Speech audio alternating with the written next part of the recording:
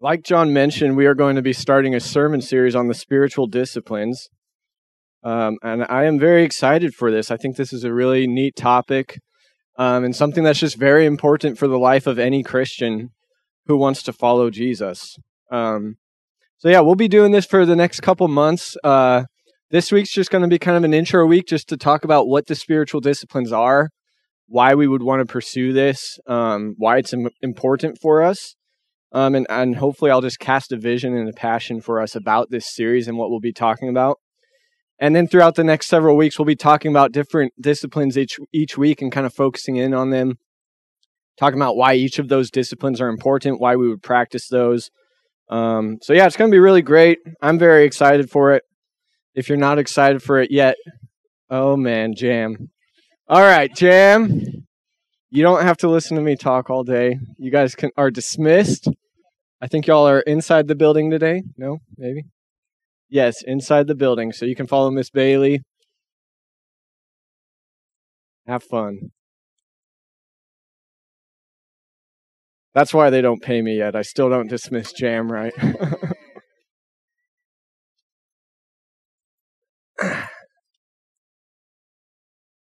But yeah, if you're not stoked about it yet, I hope by the end of this sermon that you'll be stoked about this idea of spiritual disciplines. So yeah, let's just start off with what are the spiritual disciplines? Who was asking that question as I started talking? Anybody want to admit it? Okay, well, I'll tell it even if you all already know. But the spiritual disciplines are essentially spiritual practices and habits for disciples of Christ. And just to give you some examples of some disciplines, this comes from Richard Foster. He wrote a book called Celebration of Discipline. So his list would be prayer, meditation, fasting, study, simplicity, submission, solitude, service, confession, guidance, celebration, and worship. And none of these are like an extensive list of these are all the disciplines for Christians. You could think of plenty of other things, but that's kind of a good overview. And in that, you hear some active things like service, study, some things that you're doing, and then you hear some things that sound maybe not passive, but just they're kind of removing, like solitude, simplicity. So the disciplines both involve cutting things out of our lives and disciplining ourselves by removing the junk and the excess and all this fat. And then adding in these practices like study, worship, service. Kind of this whole spectrum of things for Christians to practice. So that's kind of a very brief overview of what the disciplines are. So next, why do we preach about or pursue these disciplines? Why are they important? So let me start off with why we don't pursue these. But first off, we don't pursue these disciplines to gain spiritual accolades or to impress God or people. Remember from the Sermon on the Mount where Jesus says, "Be careful not to practice your righteousness in front of others to be seen by them. If you do, you will have no reward from your Father in heaven. When you pray, don't be like the hypocrites, for they love to pray standing in the synagogues and on the street corners to be seen by others. Truly, I tell you, they have received their reward in full.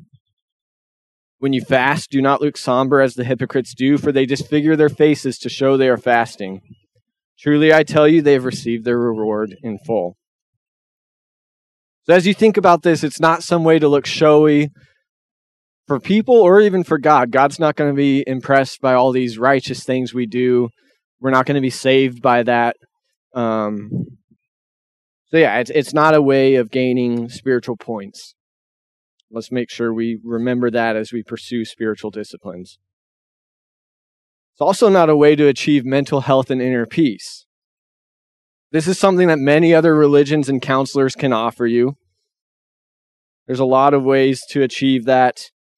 And although the spiritual disciplines certainly can bring about mental health and inner peace, that's not the reason for pursuing them. Christianity isn't just a self-help religion. If you're thinking, I want to get better, I want to feel better, I don't want to be so mentally unwell, that shouldn't be our primary reason for following Christ or for pursuing these disciplines. And again, this is absolutely an effect that I think will come about for many of us as we pursue these disciplines. So why do we pursue the spiritual disciplines? I'm going to read a familiar passage to answer the question. I feel like I've read this in more than half of my sermons. But as I read Paul's words, don't zone out just because you've heard these words 50 times before. Close your eyes if you need, but imagine that this is you speaking these words instead of Paul. And could these words that Paul says be spoken honestly by you to declare your purpose in life? Or does this sound completely foreign to the way that you operate? So this is Philippians 3:7-14. Again, put yourself in the shoes and see if you could say this. Whatever were gains to me, I now consider loss for the sake of Christ. What is more, I consider everything a loss because of the surpassing worth of knowing Christ Jesus my Lord, for whose sake I have lost all things. I consider them garbage, that I may gain Christ and be found in him, not having a righteousness of my own that comes from the law, but that which is through faith in Christ, the righteousness that comes from God on the basis of faith. I want to know Christ. Yes, to know the power of his resurrection and participation in his sufferings, becoming like him in his death, and so somehow attaining to the resurrection from the dead. Not that I have already obtained all this or have already arrived at my goal, but I press on to take hold of that for which Christ Jesus took hold of me. Brothers and sisters, I do not consider myself yet to have taken hold of it. But one thing I do, forgetting what is behind and straining on towards what is ahead, I press on toward the goal to win the prize for which God has called me heavenward in Christ Jesus. So what is our goal? Our ultimate goal is to know Christ. Intimacy with God is both the goal and the prize. So if we've established that our goal in life is to know Christ, to experience this intimacy with him, the question remains, why do we pursue the disciplines? Why can't we just simply pray, God, make me like Jesus? Make me more patient, make me more wise, more humble, give me that really nice beard and long flowing hair. I've been praying for the beard. John's been praying for the hair. So you can definitely pray and ask God for that, and you definitely should pray and ask God for that. So I'm not saying don't. But asking for Christ-likeness is not the only means nor the primary means that God gave us to become like Christ. Listen to Paul's verbiage in that passage. We know Christ experientially by becoming like him, participating in his sufferings, becoming like him in his death, and so somehow attaining to the resurrection from the dead. We have to do what Jesus did, and then experientially and personally we'll begin to know him more. Dallas Willard puts it this way in his book. This book's called The Spirit of the Disciplines. Very good book. He says, full participation in the life of God's kingdom and in the vivid companionship of Christ comes to us only through appropriate exercise in the disciplines for life in the Spirit. So this full participation in this abundant life comes through this appropriate exercise of these disciplines in the life for the Spirit. Another book that I really love about the disciplines is by Chuck Swindoll, called So You Want to Be Like Christ. He says, so why exercise spiritual disciplines? To know Jesus Christ. They are simply a means by which you come to know him experientially. By imitating him, by sharing his experiences, by living life as he lived it, allowing the Holy Spirit to shape you by the disciplines from the inside out, you will become more like him. So I'll ask each of us, what is your reason for being a disciple? Is it anything other than to know Christ and to become like him? Rick Watts often says, or at least he said it once and it stuck with me. He says it's time, if you believe this way or if you think this way, then it's time to become a Christian. And so I say that to us. If your purpose for knowing Christ, for being a Christian, is anything other than anything other than to know Christ and become like him. It's time to become a Christian. And I don't say that in condemnation, but to say that if you're missing out on that, you're missing out on this good news that you can actually be like Christ and you can actually know Jesus. Not just simply feel better, get emotionally healthy, impress some people, have a community of people around you, but you can know our Lord Jesus Christ and be like him. Isn't that good news? Do you want that? And if so, how badly do you want that? For me, I do want to know Christ. I want to be like him. I definitely want it enough to pray and ask God for it. But I often just don't seem to want it bad enough to put in the training required to actually achieve that. Who resonates with me on that one?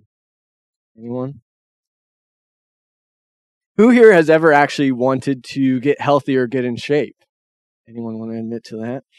Probably everyone here. And I think we're all well aware at this point that you can't just wish yourself into getting in shape. A mild desire to get in shape isn't going to get you anywhere. And at this point in many of our lives, we're probably even well aware that a moderate or strong desire to get in shape doesn't do a whole lot sometimes either. It's hard. You can start a diet, and eating some salads might actually be kind of nice for a day. But then by the end of that day, it just sucks, and all you want is a number one combo at Whataburger. Whoa. Mayo instead of mustard and grilled onions with that, by the way. So to maintain a diet, to lose weight, to get in shape, it takes consistent, committed, and hard work. Do we all agree on that? I think so. I started doing CrossFit 6 years ago. I had told John that I was like running every morning trying to get in shape. He's like, well, why don't you come to CrossFit with me? It'll be fun. And I did it. He told me I wasn't going to need to shower afterwards, but I definitely did. I was a sweaty mess. And somehow I'm still kind of doing it after 6 years. I say kind of because I haven't been very committed recently. But it's incredible how long I've had to train to be able to just do some of these simple movements like a pull-up or a double under with the jump rope. And I'm still awful at the snatches after 6 years, which is the worst movement ever, and I wouldn't advise doing it. Or one of my favorite hobbies is disc golf. I love going out and playing. But if I want to get better, it takes consistent, committed effort. I have this putting basket in my backyard that my brother Jake and my mom bought for me. And I've been putting most days for the past year, and I still am awful at putting. It takes a lot of work, a lot of frustration to get good at putting. And I think you all understand that with the different hobbies or skills that you pursue, that it takes consistent, committed effort. So let's make sure that we apply this same understanding about how everything works in the real material world to our understanding of the spiritual world, which really isn't that different from our material world in as many ways as we think. If we want something, we have to work hard for it.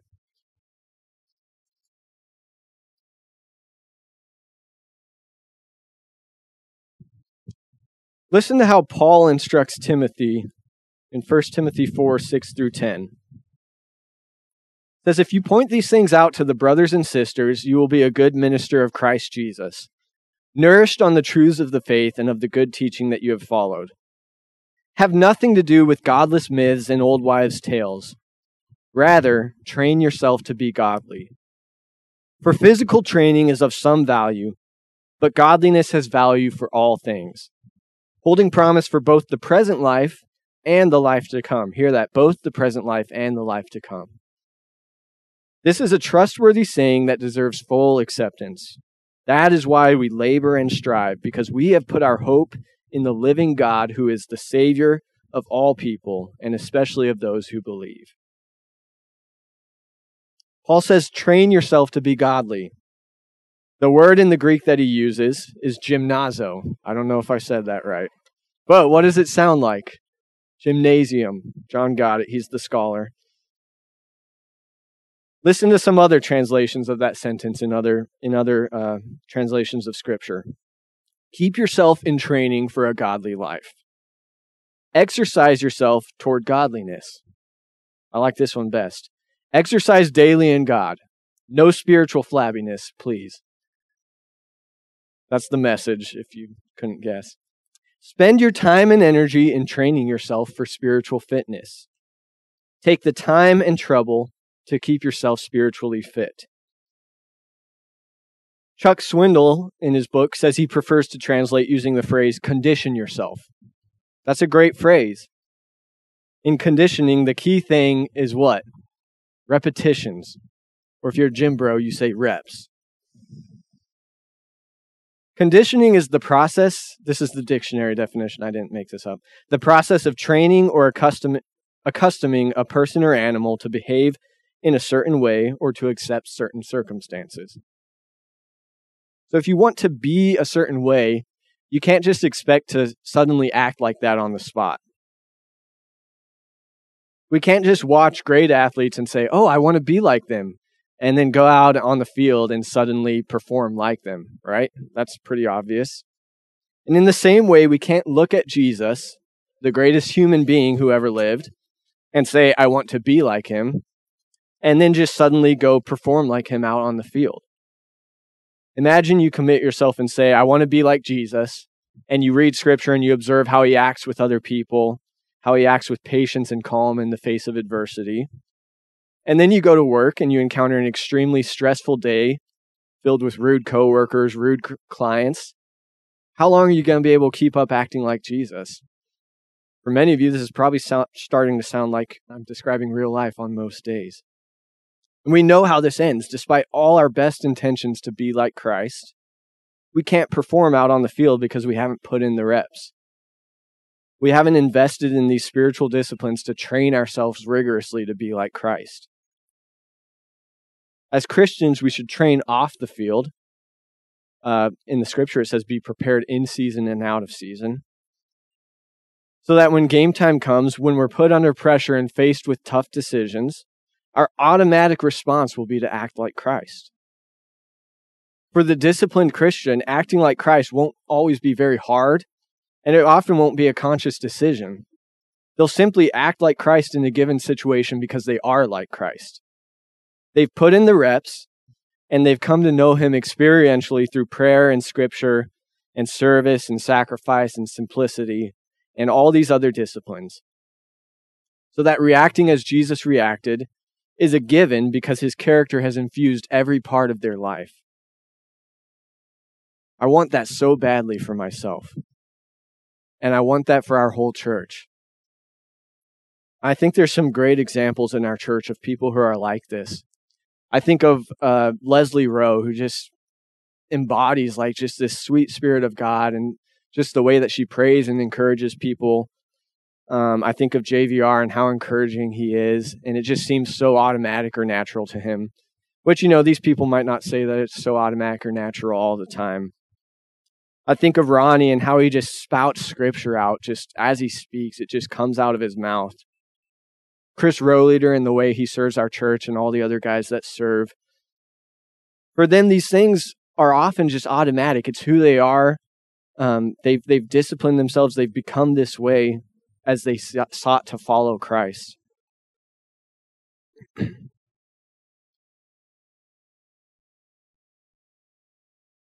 So we have to resolve to live as Jesus did in all aspects of his life. We have to observe our Lord closely and take care to live as he did in every single area of his life, not just when he was on the spot. For example, notice in his off time what he did. In Mark 1:35, it says, very early in the morning, while it was still dark, Jesus got up, left the house, and went off to a solitary place where he prayed. Don't you think that was essential for living out the ministry that he did on the day-to-day? You can't just do that when you're not spending this time practicing these disciplines and building these up.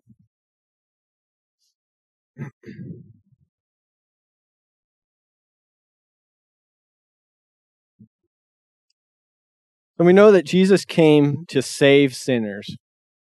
That's what Scripture tells us. And not just for the life to come, but to save us here and now. Not just to rescue us from this eternal hell in the future, but to rescue us from the hell that we live in here as we wrestle with our flesh and our fallen nature. He came to redeem us from that and to work those things out in us. And the disciplines are the ways that we can shape ourselves to become like Christ and to be saved from those tendencies that we have. Listen to Titus 2. This is perhaps my favorite passage in all of Scripture, verses 11 through 15. For the grace of God has appeared that offers salvation to all people. It teaches us to say no to ungodliness and worldly passions, and to live self-controlled, upright, and godly lives in this present age, while we wait for the blessed hope, the appearing of the glory of our great God and Savior, Jesus Christ, who gave himself for us to redeem us from all wickedness and to purify for himself a people that are his very own, eager to do what is good. These, then, are the things you should teach. Encourage and rebuke with all authority. Do not let anyone despise you. So I ask you, do you believe that Jesus has the power to save you right now? Dallas Willard says, salvation is not just forgiveness, but a new order of life. I want to finish with one last encouragement about these disciplines. We think about discipline and training and we think, oh, that's hard. It's going to be a beatdown. It'll be tough or sad or excruciating, etc. And all those things are very true. When I think about working out, it's very scary. When I started doing CrossFit, I would actually lose sleep on the nights before I knew I was going to work out in the morning because I was so stressed out about it. The CrossFit workouts can be some of the hardest things I've ever done. But the hardness of those workouts is far overshadowed by the ease of life and the goodness that it produces. Working out obviously has the results of making me stronger and fitter, but it also helps me mentally. It makes life as a whole easier. I'm sure it does a lot to make my quality of life better, to prevent diseases that I might encounter later in life. I wouldn't do CrossFit if it was just pain and hardship. Some people might, but I definitely wouldn't. It's hardship that brings about ease in the future and fullness of life. And same with the disciplines, but far more so. These disciplines increase our capacity to live the full and abundant life that God has in store for us. We aren't capable of experiencing that full abundance in our ugly, carnal, fleshy state. The disciplines are hard work. They won't be fun most of the time. But when we see what God can produce in us through those disciplines, we'll see that it was all so worth it in the life to come, but also here and now. And again, I desperately want that for me, and I desperately want that for all of our church. Let's close in prayer. God, we thank you that you came to save us. We thank you for Jesus' sacrifice for us, and just how precious that is to us. We thank you that you can redeem the broken parts of our personalities, of who we are, and that we can truly become like you. We know we can't do that on our own. We need your Spirit to help us. So we ask that you would help us to be disciplined, that you would help us as we pursue these in our own lives and be honored by that. In Jesus' name, amen.